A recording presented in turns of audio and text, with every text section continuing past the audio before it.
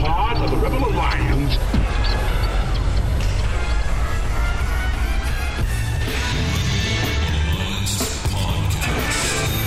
The idea of this podcast is simple: discipleship. We want to bring the gospel message about how to interact with your coworkers, your culture, your friends, everyone around you in a biblical way, which is, in essence, discipleship. What did Jesus do when he came to this earth? He took the devil's stuff. The Bible actually teaches that the world is becoming increasingly covered with the knowledge of the glory of God. That should change everything in the mind of a Christian. Instead of thinking about all the ways society is failing, we should think about all the ways society must be, as Psalm 110:1 tells us, put underneath the feet of Jesus in victory. The Rebel Alliance Podcast. We would be honored if you would join us. Welcome back to another Rebel podcast. Today, it is not Pooty and P. Nate in Garage Mahal. It's actually P. Nate with his lovely wife, Colleen, in the comfort of their own living room. How you doing, Colleen? Mr. and Mrs. Wright. Mr. and Mrs. Wright. Do you ever think that you'd be referred to as Mrs. Wright? No. Sounds like you're my mom. It sounds weird. Yeah. Nobody really calls us Mr. and Mrs. Wright. Miss Colleen. Miss Colleen and P. Nate. That's what we get called. Yeah. But this is the Rebel Podcast, and we're here with kind of a special episode, but let me go through kind of the usual routine here, and that is just to say, check out all the content that Rebel Alliance Media is pushing out. You can check us out at rebelalliancemedia.com. We're really happy with everything going on in the network right now. The Van Brimmers are doing through the Fathers of the Faith for Covenant Kids. That's a podcast that comes out on the network feed on Mondays, and they've been doing systematics for saplings. So if you have kids and you're looking for something to supplement your family devotions, you're looking for something, a way to teach deep theology to your kids, I would highly recommend that. So they put out the study guide on Sunday nights, and then their episode on Monday is kind of how to set up the week, how to teach that particular topic to your kids that week. So I would highly recommend that. It's a fantastic summer program for families to go through. Then, of course, Grant and Erica do Awakening Reformation podcast that comes out on Tuesdays. That's been great. They just had a wonderful guest. I won't spoil it. If you missed that episode, go back and listen to them. You have Pooty and P. Nate coming out on Wednesdays with the Rebel Podcast. Ben Emery's podcast, Redeeming History, is on break after season 1 right now. But if you missed season 1, you can go back and listen to it. And then the podcast for Cultural Reformation, put out by the Ezra Institute, with Ryan Aris and Joe Boot, comes out on Fridays. And then there's all kinds of videos and stuff that we post on Facebook. Pro-Life Challenge videos are still trickling in. So just check us out at rebelalliancemedia.com. Check us out on Facebook. And thank you so much to all of the patrons who support us through Patreon. We have some new content coming out. The Eschatology series is in the middle of being finalized, so you'll be getting access to that shortly, and that's all thanks to our patron supporters through patreon.com/Rebel Alliance. So those are all the ways you can get back to the show if you so choose. All of our content will obviously always be free. That's just for somebody who wants to give back to a ministry that might be doing some good in their lives. So all that stuff aside, we are here tonight, and we kind of ran out of time recording. This past weekend was Canada Day weekend, so I know a lot of our listeners are in the States, and you don't know what the heck that is, but Canada has a birthday, and it happens to be July 1st, and so we celebrate that, and we had a busy weekend with stuff, so Pooty and I couldn't get out to Garage Mahal, and as I was talking to Colleen about it, and she's actually reading a wonderful book right now. What's the book called, Colleen? It's by Nancy Wilson. It's called True Companion, Thoughts on Being a Pastor's Wife, actually. So she's been reading this. Nancy Wilson, for those of you who don't know, is Doug Wilson, who we quote on the program, who we've had on the show, who we've done some video recording with. Doug Wilson's wife, Nancy, has written a couple books, this being one of them.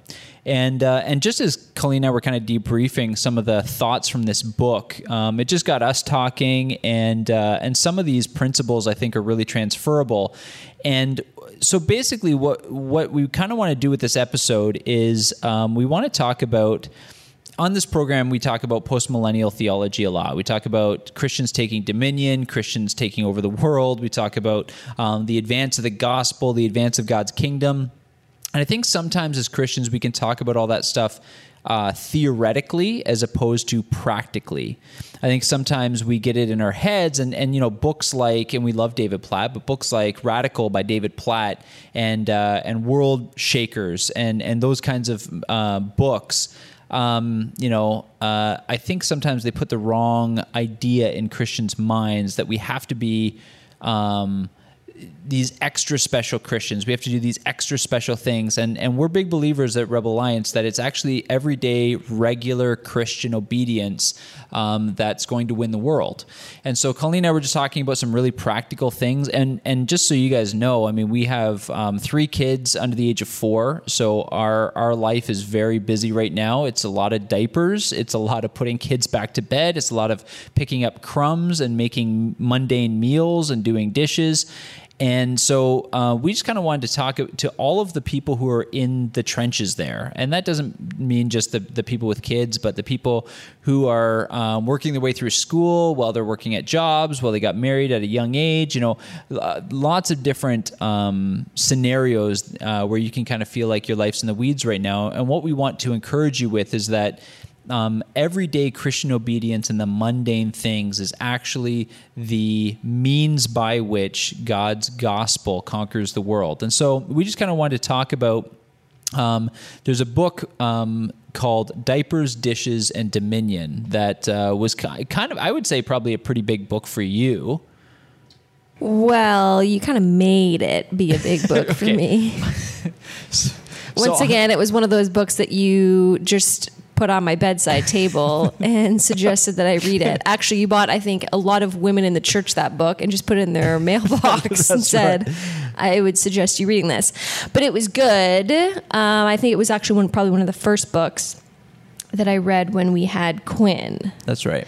So you're just kind of venturing into the idea of being a stay-at-home mom. I know that phrase, I think maybe 10 years ago, might have been like a dirty phrase to you. 5 years ago. 5 years ago. when Quinn was just a twinkle in the eye. Yeah, but in all honesty, so I mean, you have a university degree and you have a good job, and I think it was always kind of important to you to finish schooling and to have a career. And I think there was a time in your life when you probably looked down on women who just wanted to be stay-at-home moms. Is that fair to say? Well, I was kind of taught that too, not necessarily by my parents, but I was always culture for sure. But I was always taught, after high school, you obviously go to school and you get a job, or go to school and get a good education and then get a job. Right. You don't graduate from high school and then get married and then have a family. Right. So... And just so that our listeners don't hear what we're not saying that education isn't good, or women shouldn't go to school, or women shouldn't have important jobs. We're not saying any of that.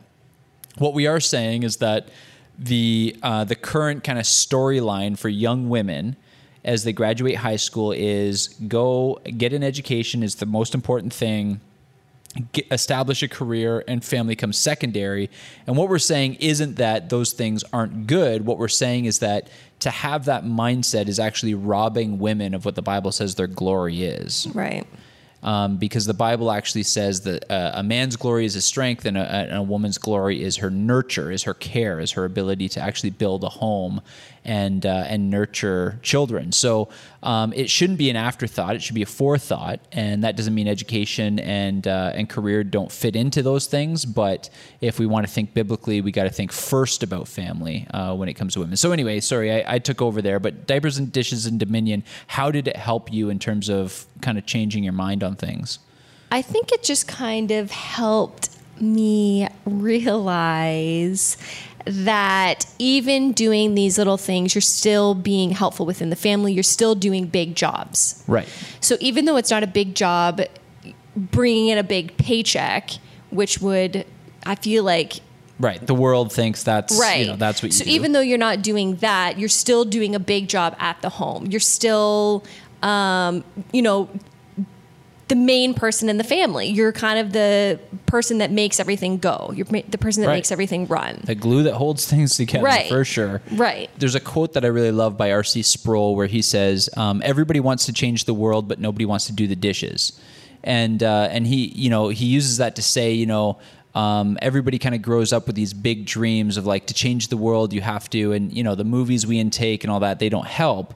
But the whole point is that sometimes doing the dishes is part of what it takes to change the world. And I think Diapers, Dishes, and Dominion is a book that helps you see that doing the dishes and changing diapers is actually how Christians take dominion.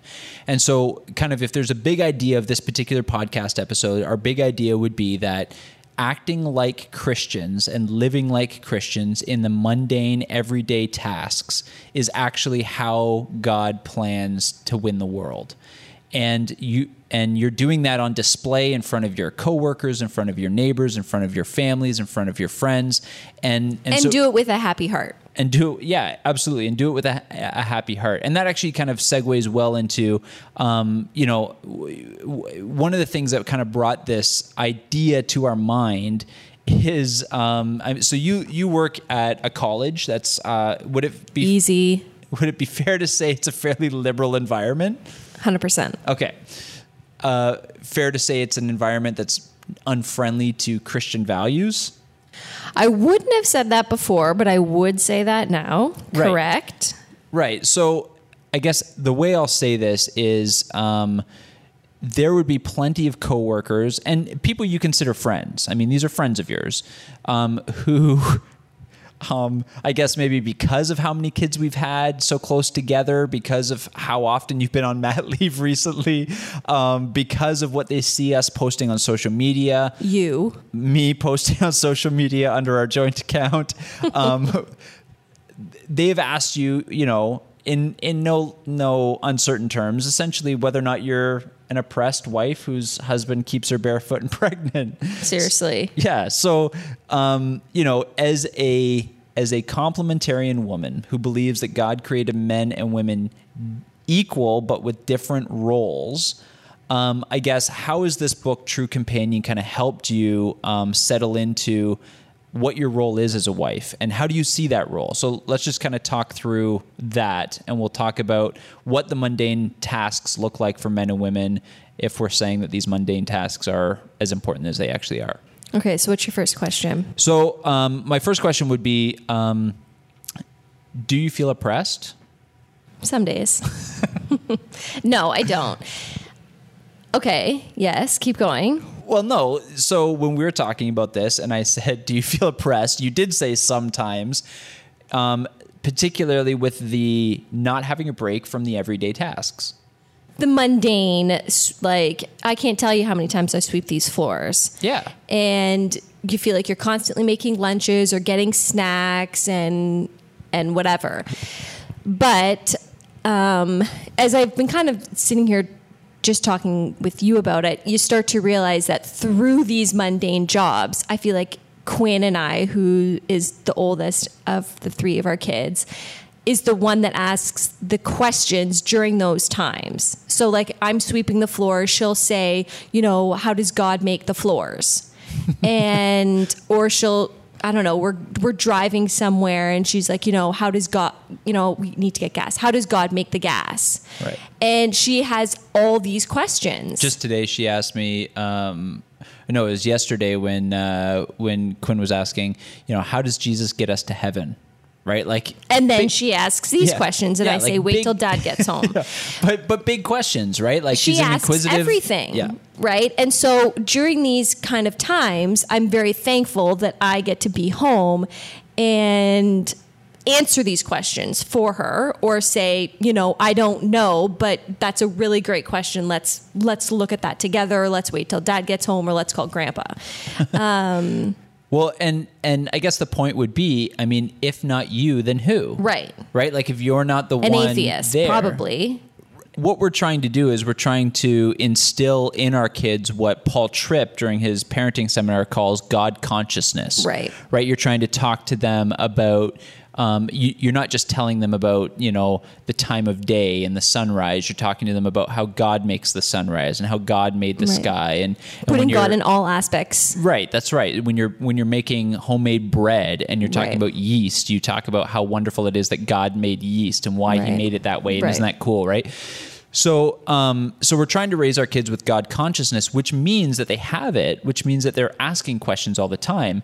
And if they weren't with you, who would they be with asking those questions, and what sort of answers would they be getting? Right. Like, who is it who's shaping their mind? And I think that was kind of one of the most striking things that you said while we were talking about going through this episode, is you said, the paradigm shift from, I'm sweeping the floors, I'm making lunches, I'm doing all these things.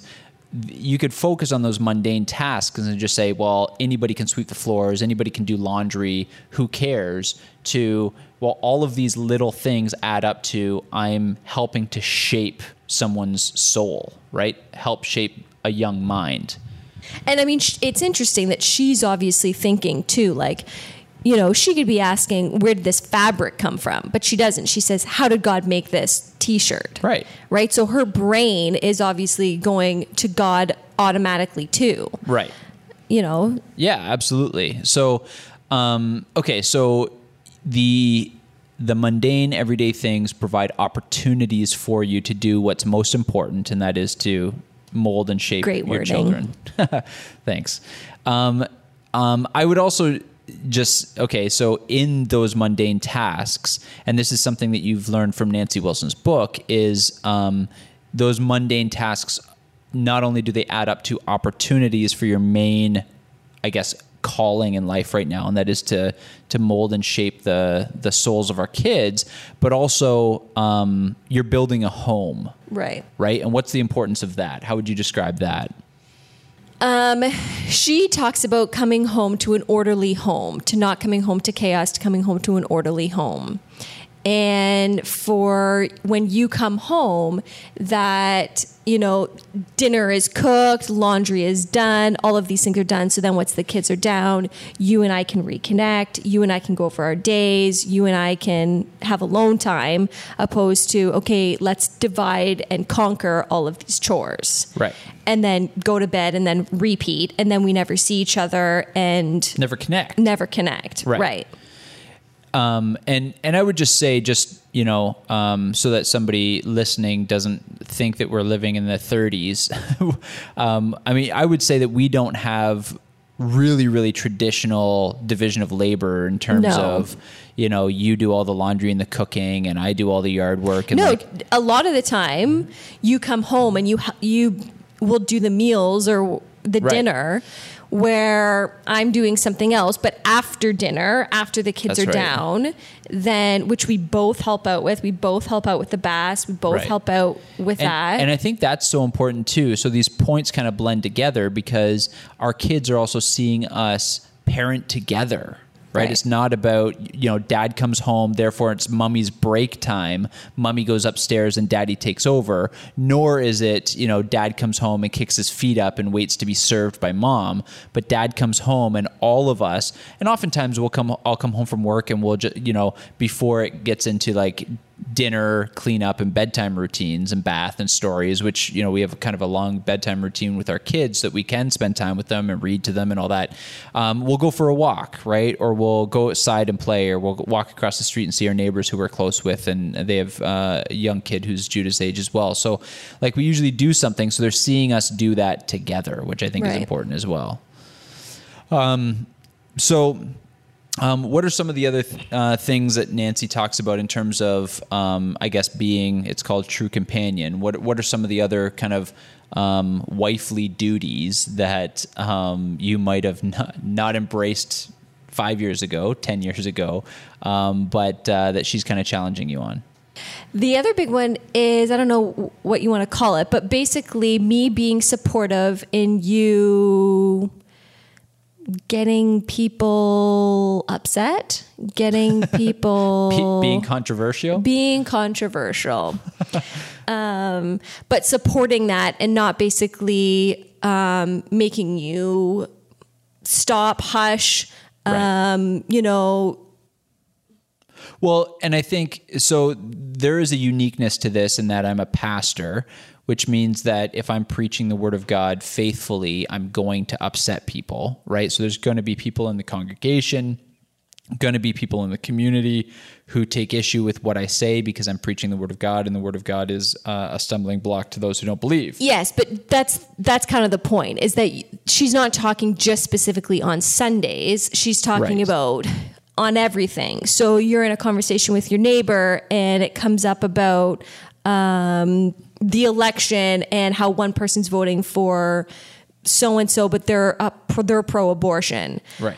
So, as the wife, I wouldn't say, Nathaniel, we don't want to, upset our neighbors. We're close with them. We don't want them to dislike us. Right. But to be bold and to share your opinion, and if your husband is like that or not, I don't know. But mine is. And so for any woman who has a husband that is like that, the wife is supposed to be supportive of that and to encourage their boldness. Right. Opposed to making them be silent. Yeah, no. I think this is actually a really important point, and I think it goes a lot deeper than even the examples we gave. And that is, God created men and women. And so, this a lot of this has to do with, we're talking about the different roles of husbands and wives. God created men and women equal, but with different roles. And so we're talking about the woman's role, and we're talking about her being a support. And I think one of the things that even the church isn't getting right now is that one of the ways God designed men is to be assertive, is to be, right, if a man's glory is his strength, if men are made for war, so to speak, then controversy should follow, right? Like, men should be bold, should be courageous, feathers. Should be ruffling feathers. Yeah. If we're living like Christians who believe homosexuality is a sin, who believe abortion is genocide, who believe that God's law ought to reign in our neighborhoods and in our homes, then we are going to ruffle feathers. There's no way not to. I think in 2 Corinthians, Paul describes it as Christ leading us in triumphal procession, and all of our lives are like incense that either smells like life to those who belong to Christ or death to those who don't. So, in other words, our lives are either going to smell good or bad to people, depending on whether or not they're elect, whether or not they're part of God's family. And so there's no way around it. And so I would just say to husbands, first of all, if your commitment to the Lord and your commitment to the Word of God is not stirring up controversy, you should take a long look in the mirror and ask, what are you doing wrong? Like, how are you putting your light under a bush, as the song goes, as the text in Matthew 5 goes. So that would be the first thing. And then, to go deeper with that is, so you're saying part of the wife's role is to support her husband in being that warrior, in being that courageous, Christ bearer.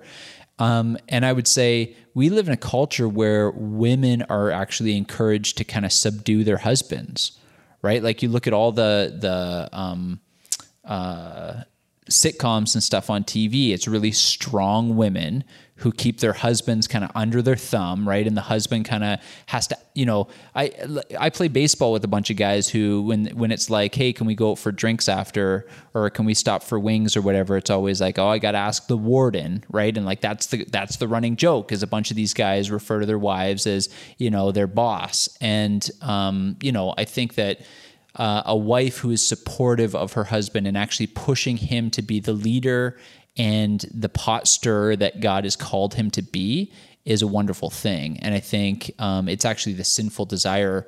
I think Genesis 3 talks about this when it says, when God is doling out the curses, and he says to Eve, he says, your desire will be for your husband. In other words, your husband's role. But he will rule over you. Is that, part of the sin, part of the curse is a wife's desire to usurp her husband, to control her husband, and to subdue that controversial side of him.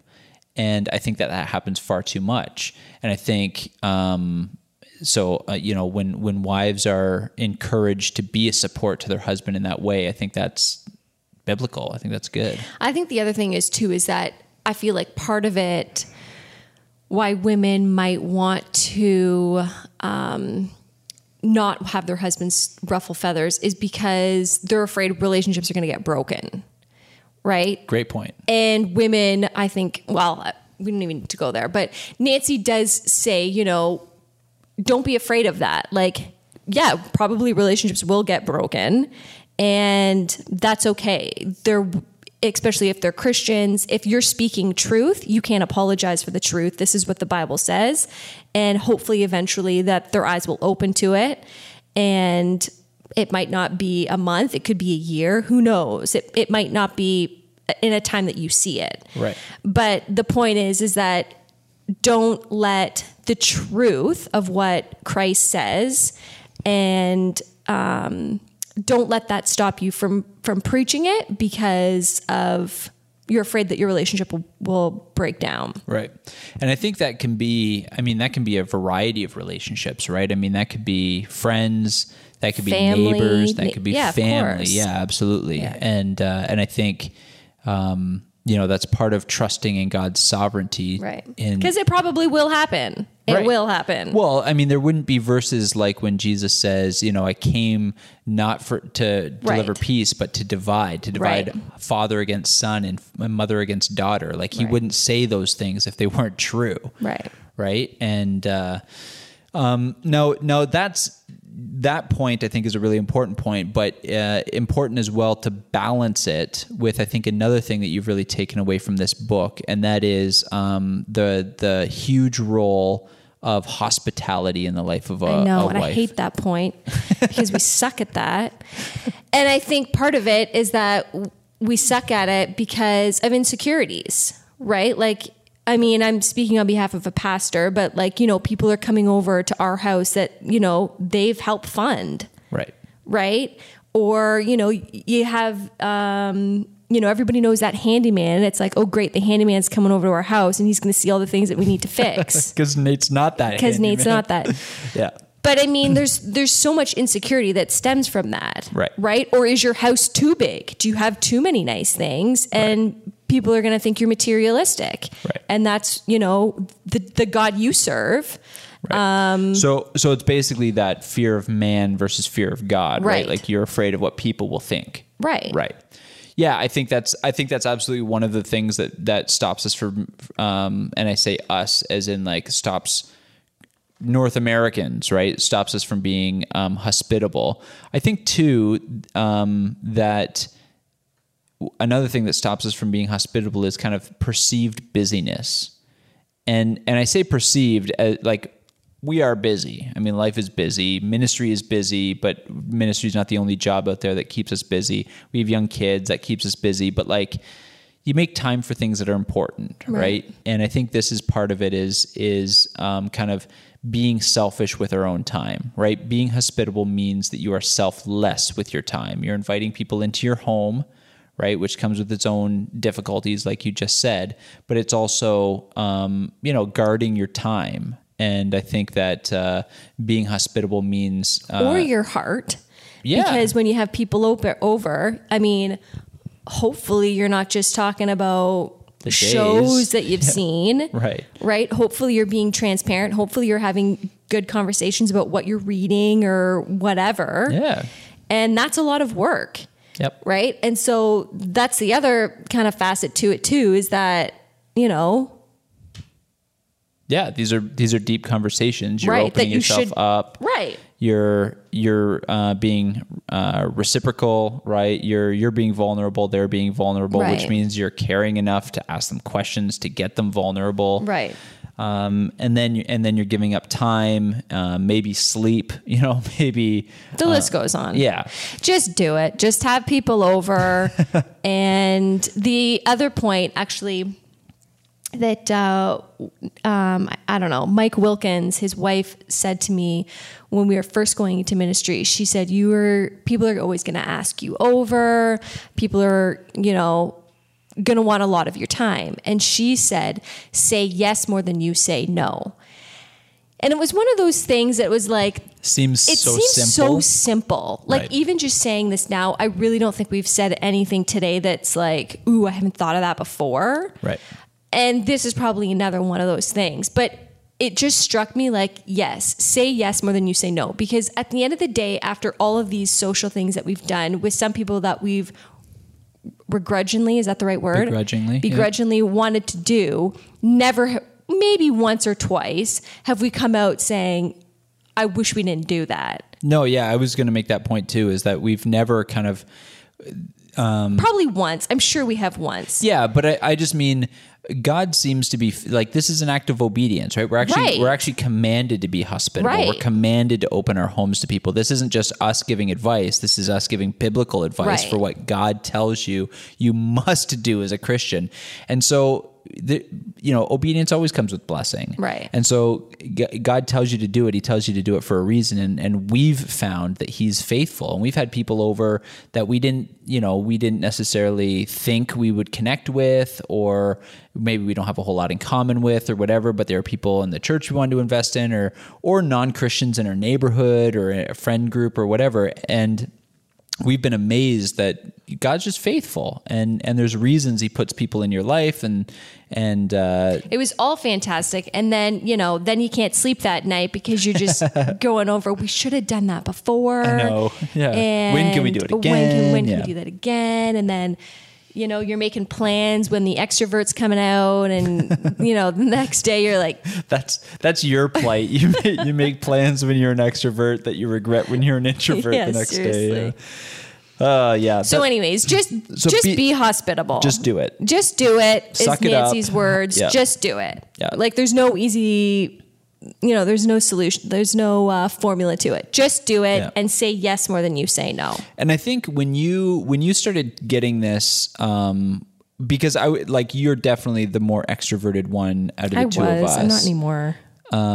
Well, I'd still say you're still more extroverted than me. You're more social than I am. Okay. And I would say that when you kind of latched onto this vision, I guess, of opening your home, and I would say even, I think you're comfortable with me saying, like, got over some insecurities in terms of feeling like the house needed to be in perfect order and all that kind of stuff.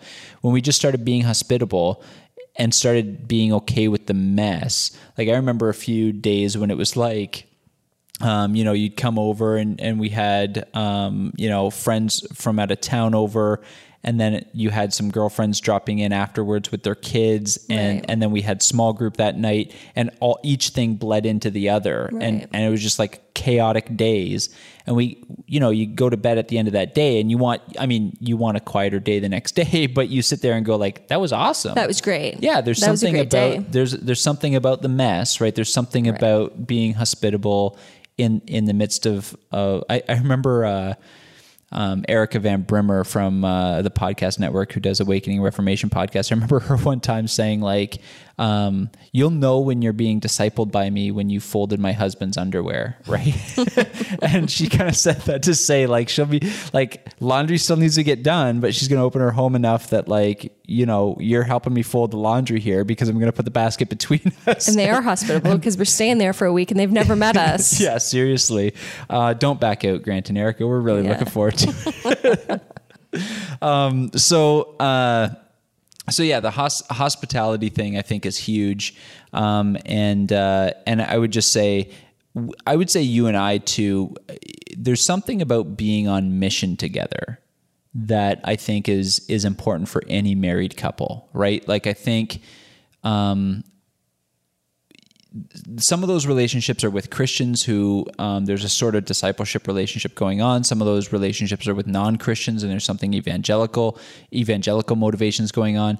And there's something about being on mission together that I think draws couples together, right? Like I don't think Christian couples fully experience a Christian marriage unless they're on mission together, unless they're working together at a joint cause that's growing the kingdom of God.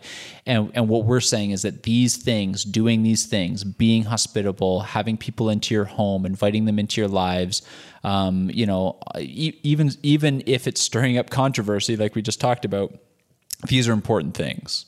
One thing I would kind of maybe tack on to that whole idea of hospitality is something that I think we've been trying to grow in over the last couple of years, and that is, the New Testament in particular, but the entire Bible has a whole lot to say about being good neighbors. And so I would say one of the things that you and I have been trying to do, and please don't think that we're saying that we do any of this stuff perfectly. We're certainly works in progress, but is try to have kind of a vision for the mission in our neighborhood. Right. And so getting to know our neighbors and, when you're outside on the front lawn, interacting with people and inviting them over and going on walks with neighbors and stuff. And, I think you really opened up those possibilities when you were home on mat leave for a while, getting to know some of the other moms who were at home at the time. And I think that as Christians, we're called to be good neighbors. And I think, all of these little things that we're saying add up. Is you're on display wherever you are, and your neighbors, whether they know a whole lot about the gospel or the Bible or not, they certainly know, if they live in North America, what Christianity claims to be about. Christianity claims to be about kindness, mercy, hospitality, being good neighbors. They know these sorts of things. And so we would just say that remember that you're on display in your neighborhood and you're called to be light in a dark neighborhood. And how do you know that God is trying to is working in the lives of your neighbors? Well, he put you in their neighborhood. He made you their neighbors. So that's an important piece. And I feel like one of the things we've been trying to do recently is to take seriously kind of where God has placed us. And I think that's true for wherever our listeners are listening. That's true for your workplace, right? That's true for where you go to school. That's true for where you do your shopping. That's true for where you live. God has placed you in a particular sphere, in a particular place, and he's put you there so that you can be the light in the darkness, so that you can be the salt and the light in that particular neighborhood. And so one of the other things I would just encourage people to do is get to know your neighbors. Start hanging out on your front porch a little bit more than you hang out on your back porch. Start striking up conversation. And don't get me wrong, it's easy. Like, I understand the temptation to be a back porch, private fence kind of guy. But I think, being present and being a good neighbor in your neighborhood goes a long way to the mission field that God's put right in front of you. Just walk over and ask them something about their garden. If they're a gardener. Yeah, but then if they're not, then they'll say, oh, I don't know, I think that might be a weed. And then it strikes up conversation. You're both not gardeners. Right. I mean, just ask them anything and It just strikes up some sort of conversation and then just go from there. Right? Yeah, I absolutely. I think you're way better at this than I am. But I think, the world is craving community because we're created for community. We're created to be brought into the family of God. And so the world craves what they crave Christian community, and they can't get Christian community without the church. And so I think you'd be shocked at how many of your neighbors are actually craving community even within their neighborhoods. Be the person who's at the center of that. Like be the person who's making those connections. Be that person who's organizing a yard sale or whatever. I know we kind of laughed at a lot of work for $30. Yeah, that's right. We have neighbors, so we have really organized neighbors who love this stuff. And with one particular couple in our neighborhood, we kind of initiated a neighborhood block party. Which, brought a bunch of our neighbors together and was a great opportunity for connections and all that kind of stuff. And then, we even have little neighborhood meetings, and that's what Colleen's quoting there. One of our neighbors, when somebody suggested, let's do a neighborhood yard sale, they said, that's a lot of work for $30. and we think he's funny, so we quote him. But I think that's another important piece. And I guess, like I said, just to kind of tie all these things together, I feel like we're giving just kind of practical, everyday, daily advice, but look, you're in the weeds wherever you are. If you're a mom who's staying home with the kids, you understand the mundane tasks of changing diapers, doing dishes, and folding laundry. If you are a man or a woman who's working full time, you understand the difficulty of submitting to an ungodly boss, or dealing with coworkers who are unkind, dealing with the backstabbing of making the sale or moving up the corporate ladder, or whatever the case may be. You might be a mom who's, getting compared to the other moms, and like wherever you are, there are mundane, everyday tasks. And I feel like sometimes we forget to see that changing diapers, doing laundry, commuting to work, handing in your assignment on time, meeting the deadline, submitting to your boss, respecting your boss, not stealing company's time. All of these tiny little things they seem so small and insignificant, but they add up to a Christian life, either well lived or not.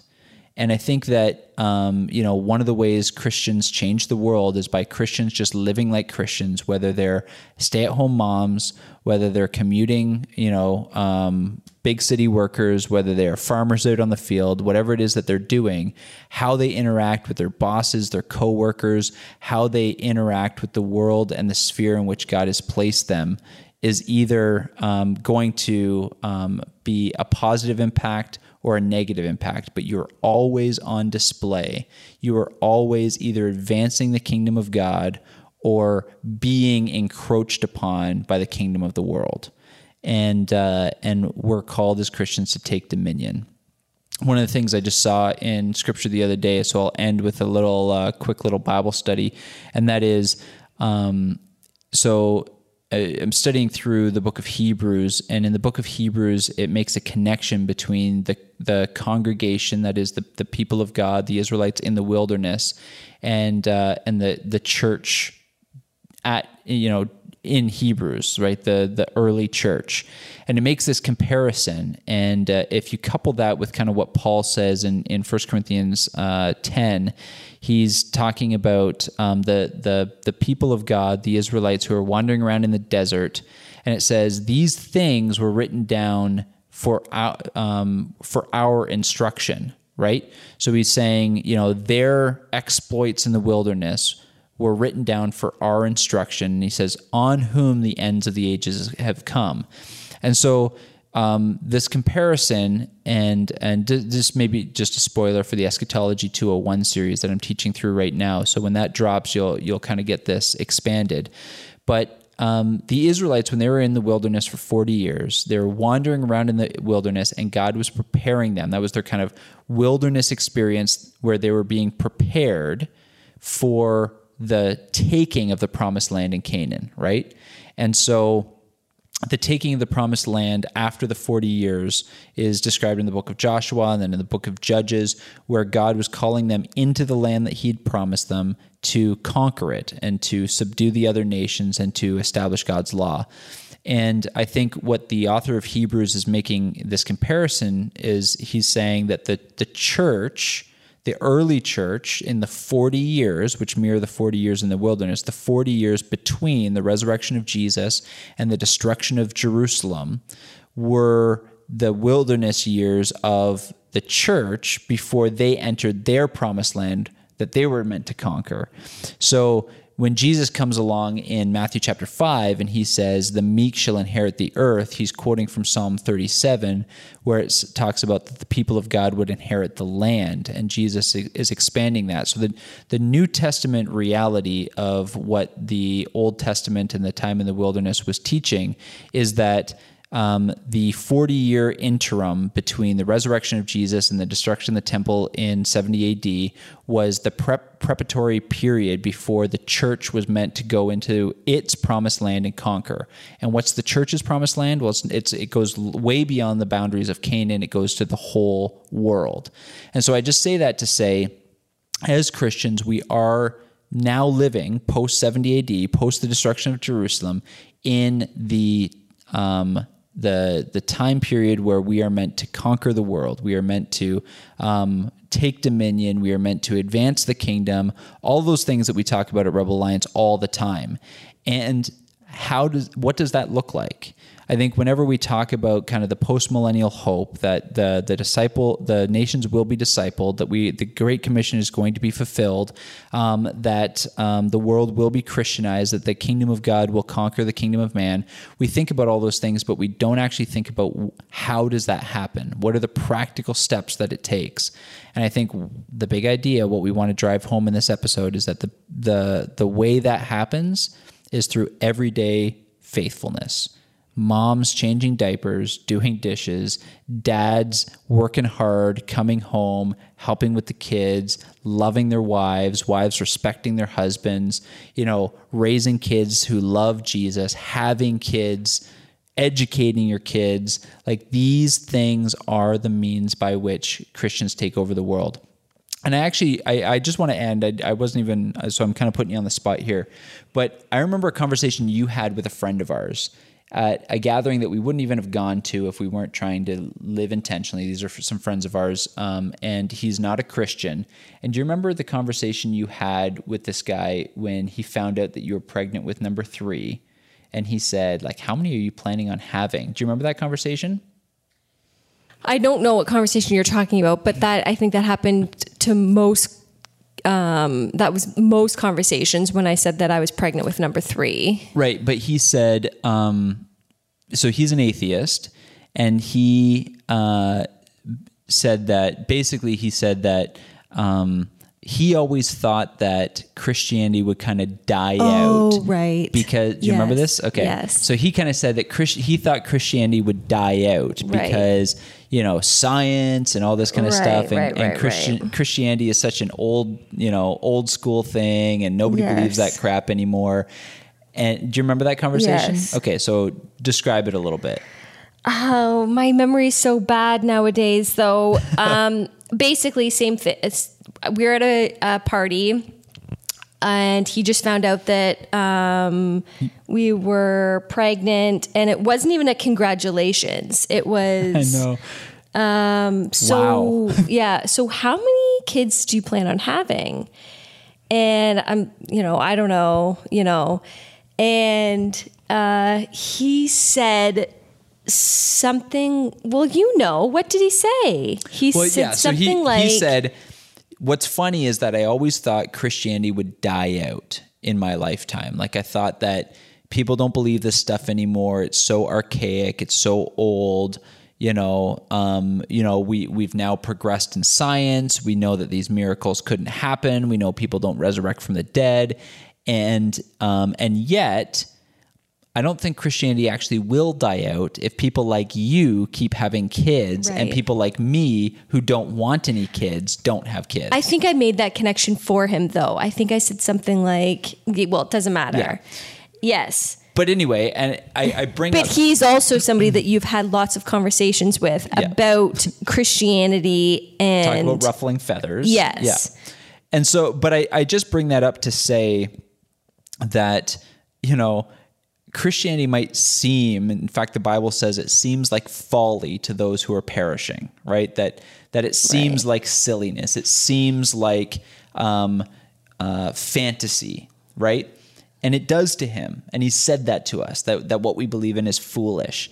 And yet, what's so interesting is that we have, 3 kids right now that we're raising to believe the same foolishness, right? And the fact that Quinn is asking all these questions about God, I mean, we were raising them to believe that God exists, believe that he's revealed himself to us in his word, that he has a plan for them, that he loves them, that, the world history is actually about the advancement of Christ's kingdom.